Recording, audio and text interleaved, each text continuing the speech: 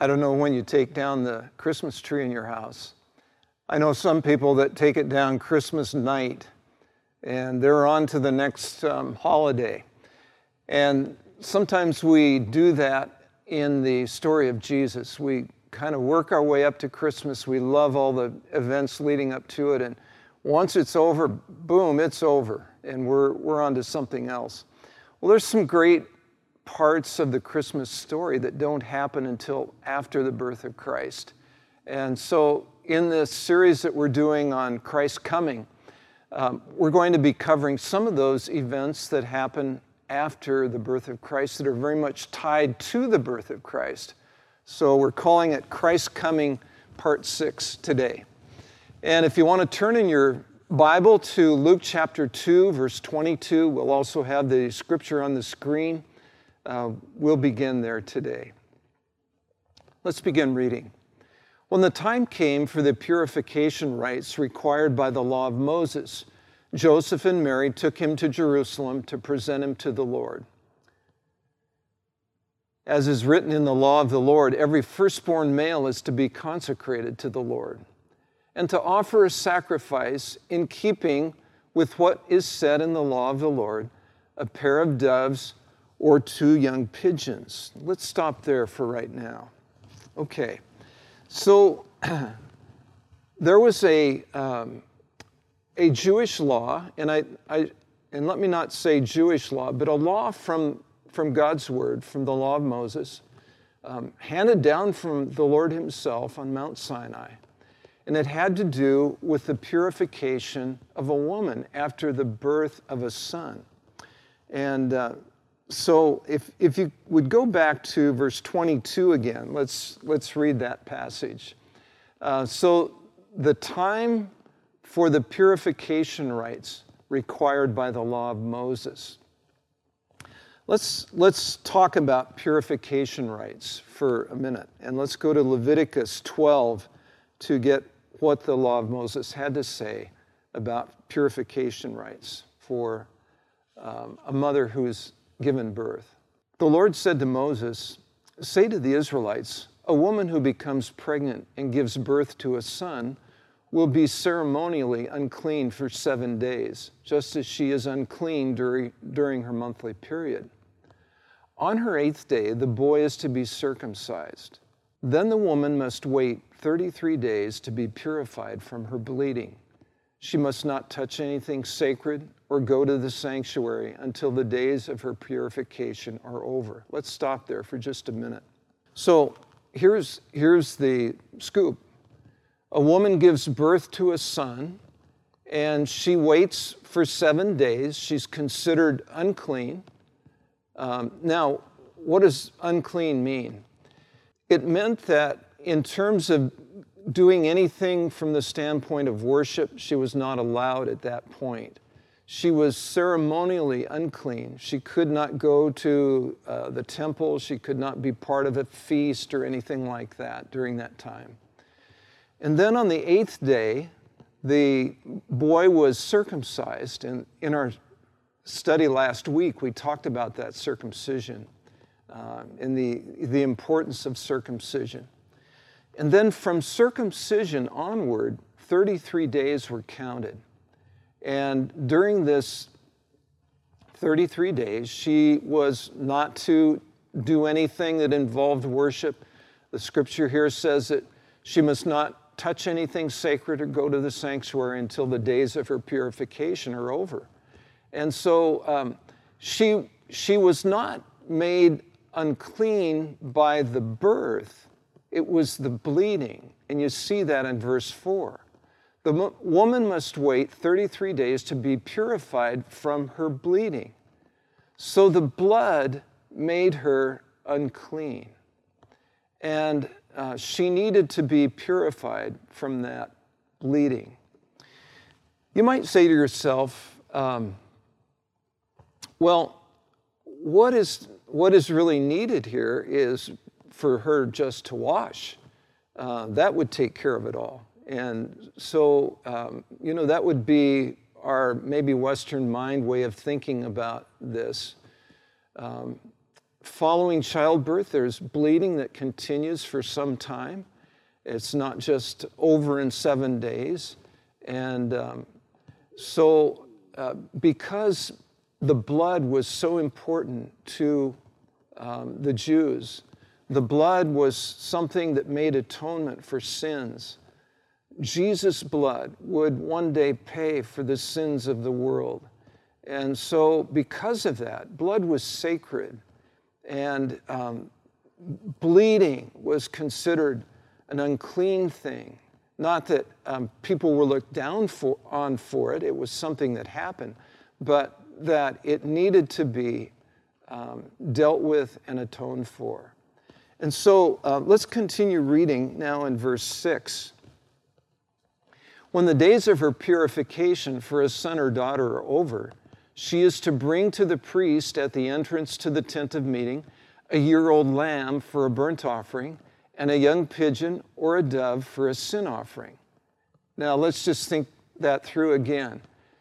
So at the end of 33 days, she's to go to the priest and she's to bring a year-old lamb for a burnt offering and a young pigeon or a dove for a sin offering. Okay? 2 animals, both to be sacrificed. Now, a burnt offering was mostly entirely burnt up. There was nothing that was saved from that. A sin offering, there were certain things that were saved and given to the priest and so forth. But, and they were for worship, to remember that without the shedding of blood, there's no forgiveness of sins. And in this case, not so much that she has sinned, but without the shedding of blood, there's no cleansing for uncleanness. And so in the Jewish mind, they were being prepared for Jesus by knowing that uncleanness could not be atoned for except by the shedding of blood. And the uncleanness of our sin that we experience now can only be atoned for by the shedding of the blood of Jesus. Let's continue to read in this passage. So the priest shall offer them before the Lord to make atonement for her, and then she will be ceremonially clean from her flow of blood. These are the regulations for a woman who gives birth to a boy or a girl. But if she cannot afford a lamb, she is to bring 2 doves or 2 young pigeons, one for a burnt offering and the other for a sin offering. In this way, the priest will make atonement for her, and she will be clean. Okay, let's think about this for just a minute. And so, in the case of Mary, when Luke records what happened in her situation, I'd like for us to go back to verse 24 of Luke chapter 2, and let's see what it says about what she brought. She presented him to the Lord, and she offered a sacrifice in keeping with what is said in the law of the Lord, a pair of doves or 2 young pigeons. The question I ask you is this: were Mary and Joseph fairly well off, or were they poor? You said poor, didn't you? You're right. Because in the law, in Leviticus, the passage we just read, we were told that the normal state of affairs would be to bring a lamb and then a young dove or a young pigeon, except in the case of someone who's poor and couldn't afford the lamb. And that was the case with Mary and Joseph. And so they brought a pair of doves or 2 young pigeons. This is the purification rites are a significant thing to just reflect on briefly, that in fulfilling what was normal for any woman, Mary and Joseph were making a statement about what this baby that was born and had caused her impurity in a ceremonial sense, what he would one day do. He would take away, with the shedding of his own blood, the sins of the world, the uncleanness of the world. He would be like the lamb or like the dove or the two pigeons. And he would give his life so that others could be made clean. Kind of a neat comparison. I'd like you to see one other verse, and I've referred to it just verbally, but let's read it. It's Hebrews 9:22. It says this, "In fact, the law requires that nearly everything be cleansed with blood, and without the shedding of blood, there is no forgiveness." Thank God that Jesus shed his blood, and because of that, we have forgiveness. Another event that's referred to in this passage that we read in Luke chapter 2, verse 22 through 24. In fact, if we could go back there, and let's read verse 23 now. It says that in the law it's written that every firstborn male is to be consecrated to the Lord, and that was true. And so not only did the woman who gave birth need to be cleansed from the impurity of the flow of her blood, but the child that was born needed to be consecrated to the Lord. I'd like you to go to Exodus chapter 13, and we'll find the original laws that related to this. You might remember that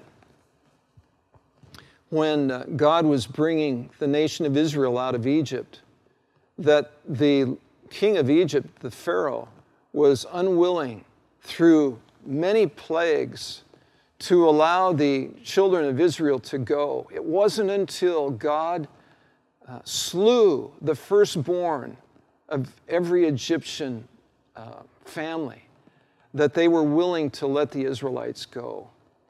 And this was the last plague, and it was a very significant plague. And as you remember that God gave warning to the Israelites ahead of time and said, if you will take a lamb and kill this lamb and spread the blood of the lamb on the doorposts of your home, then when the death angel passes through the land, he will pass over your homes.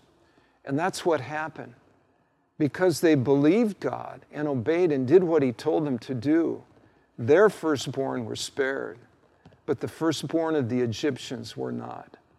And at that point, God established something that would last forever, and that was that the firstborn of every family would be his and would need to be consecrated to him. And so here's the ruling. Let's read now in chapter 13, verse 1. The Lord said to Moses, "Consecrate to me every firstborn male.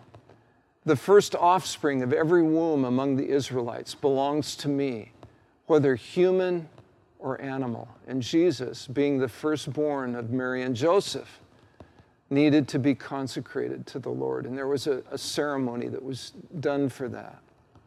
I'd like us to go on now to verse 14. We'll get a little more detail. Why was this done? Was God, why did he feel the need for this to continue? Here's the explanation.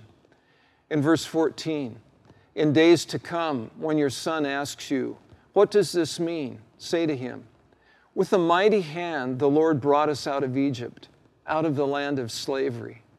When Pharaoh stubbornly refused to let us go, the Lord killed the firstborn of both people and animals in Egypt. This is why I sacrifice to the Lord the first male offspring of every womb and redeem each of my firstborn sons. And it will be like a sign on your hand and a symbol on your forehead that the Lord brought us out of Egypt with his mighty hand." So that's the reason. God wanted them to remember what he had done. He didn't want them to forget how he had brought them out and that he'd spared their firstborn. And that by going through this consecration of the firstborn son, and during this consecration, the family that was consecrating their firstborn son would give to the priest 5 shekels. And you can read about that in Numbers chapter 18. And that was a gift required in this ceremony. But the remembrance is the important thing. And so Joseph and Mary, again, because they were people who looked beyond just the surface. Some would normally go through this ceremony of consecration without thinking about what it meant. But Joseph and Mary, I believe, were different. And they realized that God had brought Israel out of Egypt and that he would bring them out of sin's control through the blood, eventually, of their own son. They didn't know that at this time, but they would come to realize this in the days and years ahead. Okay, let's go on to Luke chapter 2, verse 25 now. So they're at this double ceremony for them, the purification of Mary after childbirth and the consecration of Jesus as a firstborn son. And while they're in the temple in Jerusalem, verse 25, now there was a man in Jerusalem called Simeon, who was righteous and devout. He was waiting for the consolation of Israel, and the Holy Spirit was on him. Not in the sense of how the Holy Spirit is on us, how he comes to us at salvation and indwells us, or how he comes upon us when we are filled with the Holy Spirit, although that would be a little closer to what was happening here. But Simeon was experiencing the Holy Spirit like the Old Testament believers experienced him who did mighty acts for God. It wasn't an abiding presence of the Holy Spirit. It was more of a presence and power of the Holy Spirit for a specific time and for specific acts. An example would be how the Holy Spirit came on Samson at certain times when he was judging the nation of Israel. And he would have a superhuman power to do things that no human being could do. And that was God's Spirit coming upon an individual to do a mighty act for him. And so this Holy Spirit came on Simeon, and let's go on now. It had been revealed to him by the Holy Spirit that he would not die before he had seen the Lord's Messiah.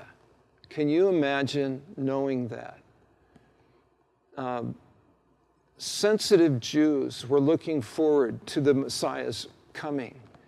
And many of them thought it would be more of a political Messiah who would come with an army and perhaps defeat the army of the Romans who were occupying their country at that time. But whatever Simeon thought, he had been revealed by the Holy Spirit that he would not die until he saw the Messiah. And so at the time that Mary and Joseph are in the temple, the Holy Spirit comes upon him and moves him and guides him to go to the temple courts. And so he went into the temple courts. And when the parents brought the child Jesus to do for him what the custom of the law required, Simeon took him in his arms and praised God, saying, and before we read what he says, we don't know for sure who Simeon was. Was he a priest? Was he a Levite? Did he have some official role in the temple? Or was he just a godly man who happened to be there at that time? I don't know how he got permission to take him into his arms. We would be a little testy about that today, wouldn't we? About our children. But somehow he communicated to them in a way that they were satisfied, and Joseph and Mary being so sensitive to the Holy Spirit, they were open to this. And so he begins to pray a prophetic prayer. And so he says this. He's holding the baby now. And he says, Sovereign Lord, as you have promised, you may now dismiss your servant in peace. In other words, I can die now, Lord. I can go to heaven. For my eyes have seen your salvation. And he's looking at this baby, which you have prepared in the sight of all nations, a light for revelation to the Gentiles and the glory of your people Israel. Let's just stop for a minute and go back. I'd like you to just look at a few words. Let's go to verse 29 and 30.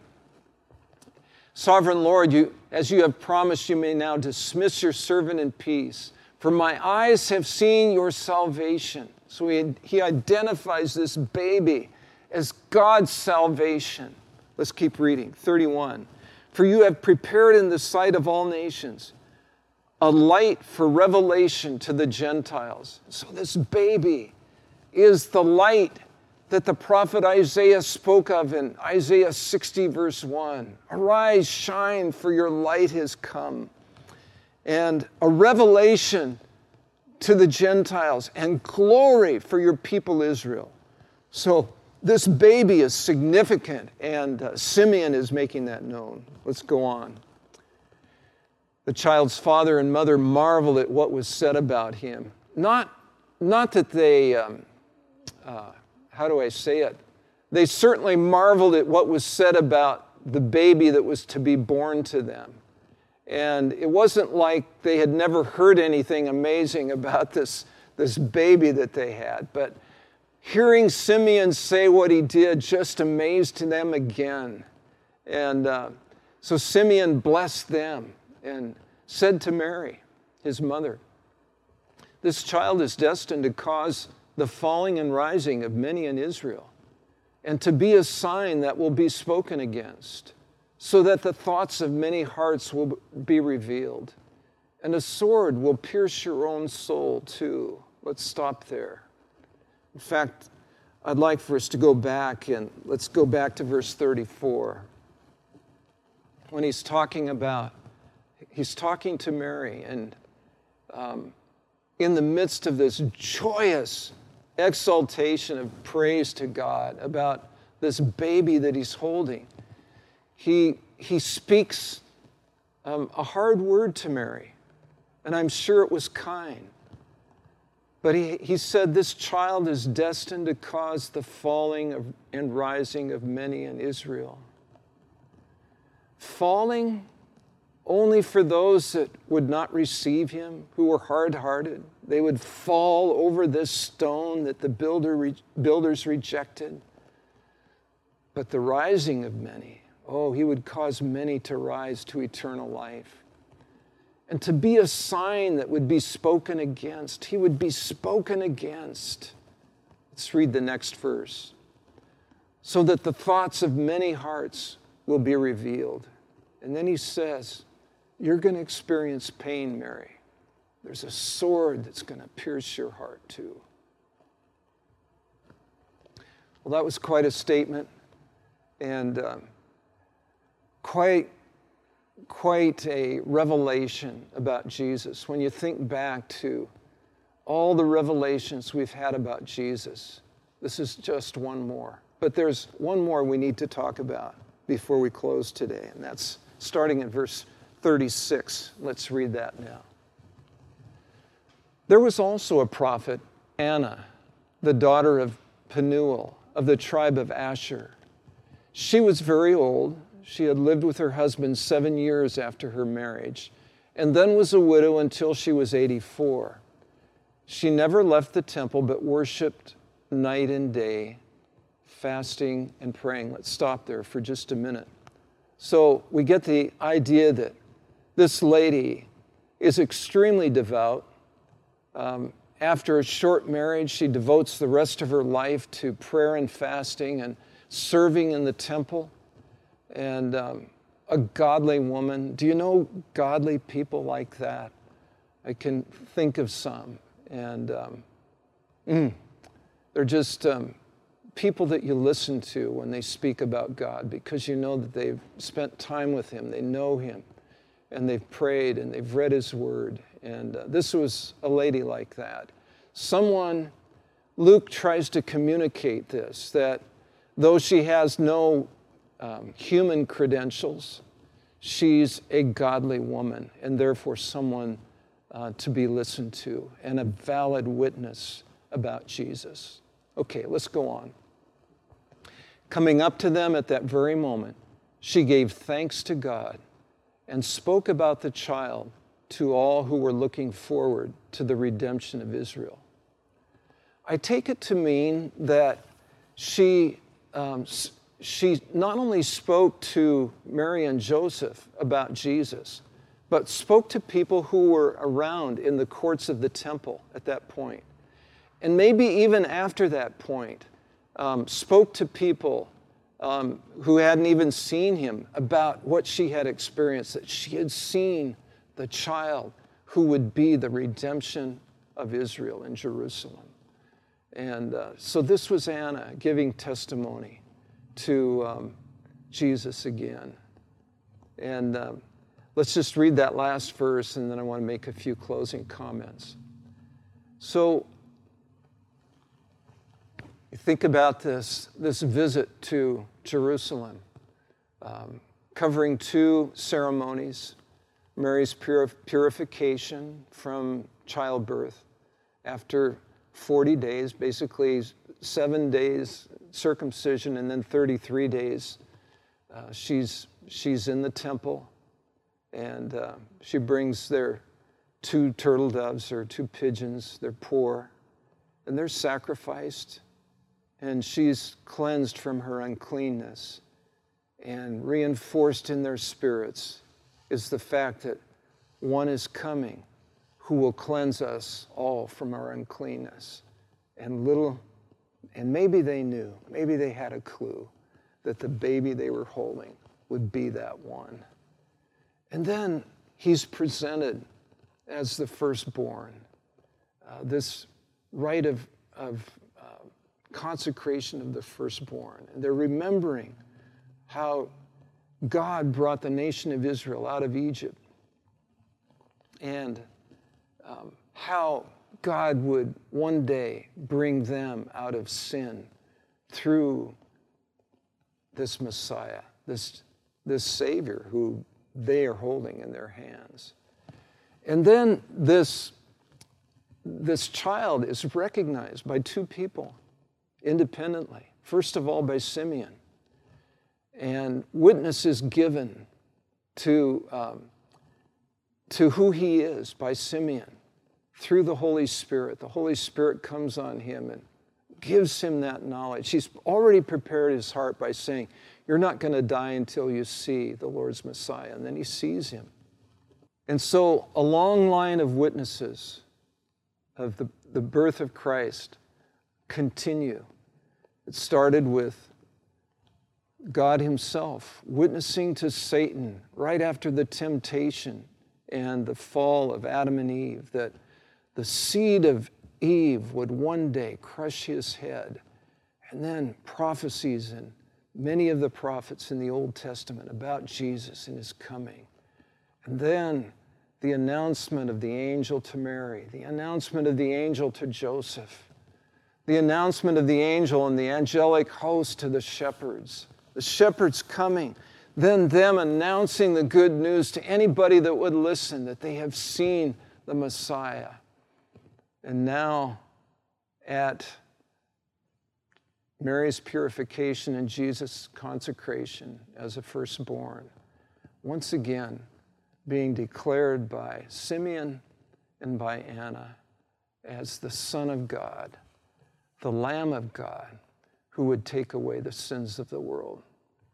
We have a wonderful heritage, and our heritage is in the rock-solid plan of God, which was established before the foundation of the world, carried out through generations of prophets, faithfully proclaiming things that they could only look at from a distance, and then the coming of Christ in the fullness of time, verified by angels, by people like the shepherds, like by Simeon and Anna. We are so blessed. And it says in verse 39, when Joseph and Mary had done everything required by the law of the Lord, they returned to Galilee, to their own town of Nazareth. It seemed that their stay in Bethlehem, at least for now, is over, and they've gone back to Nazareth.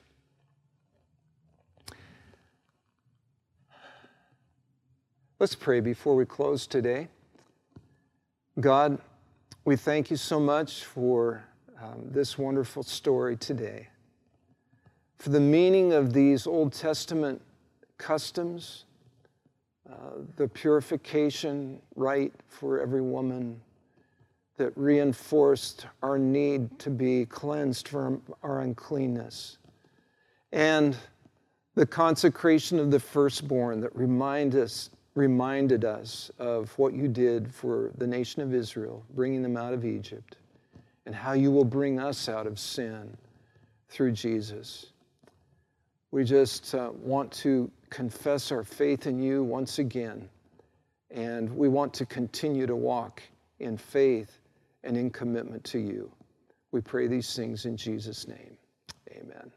God bless you.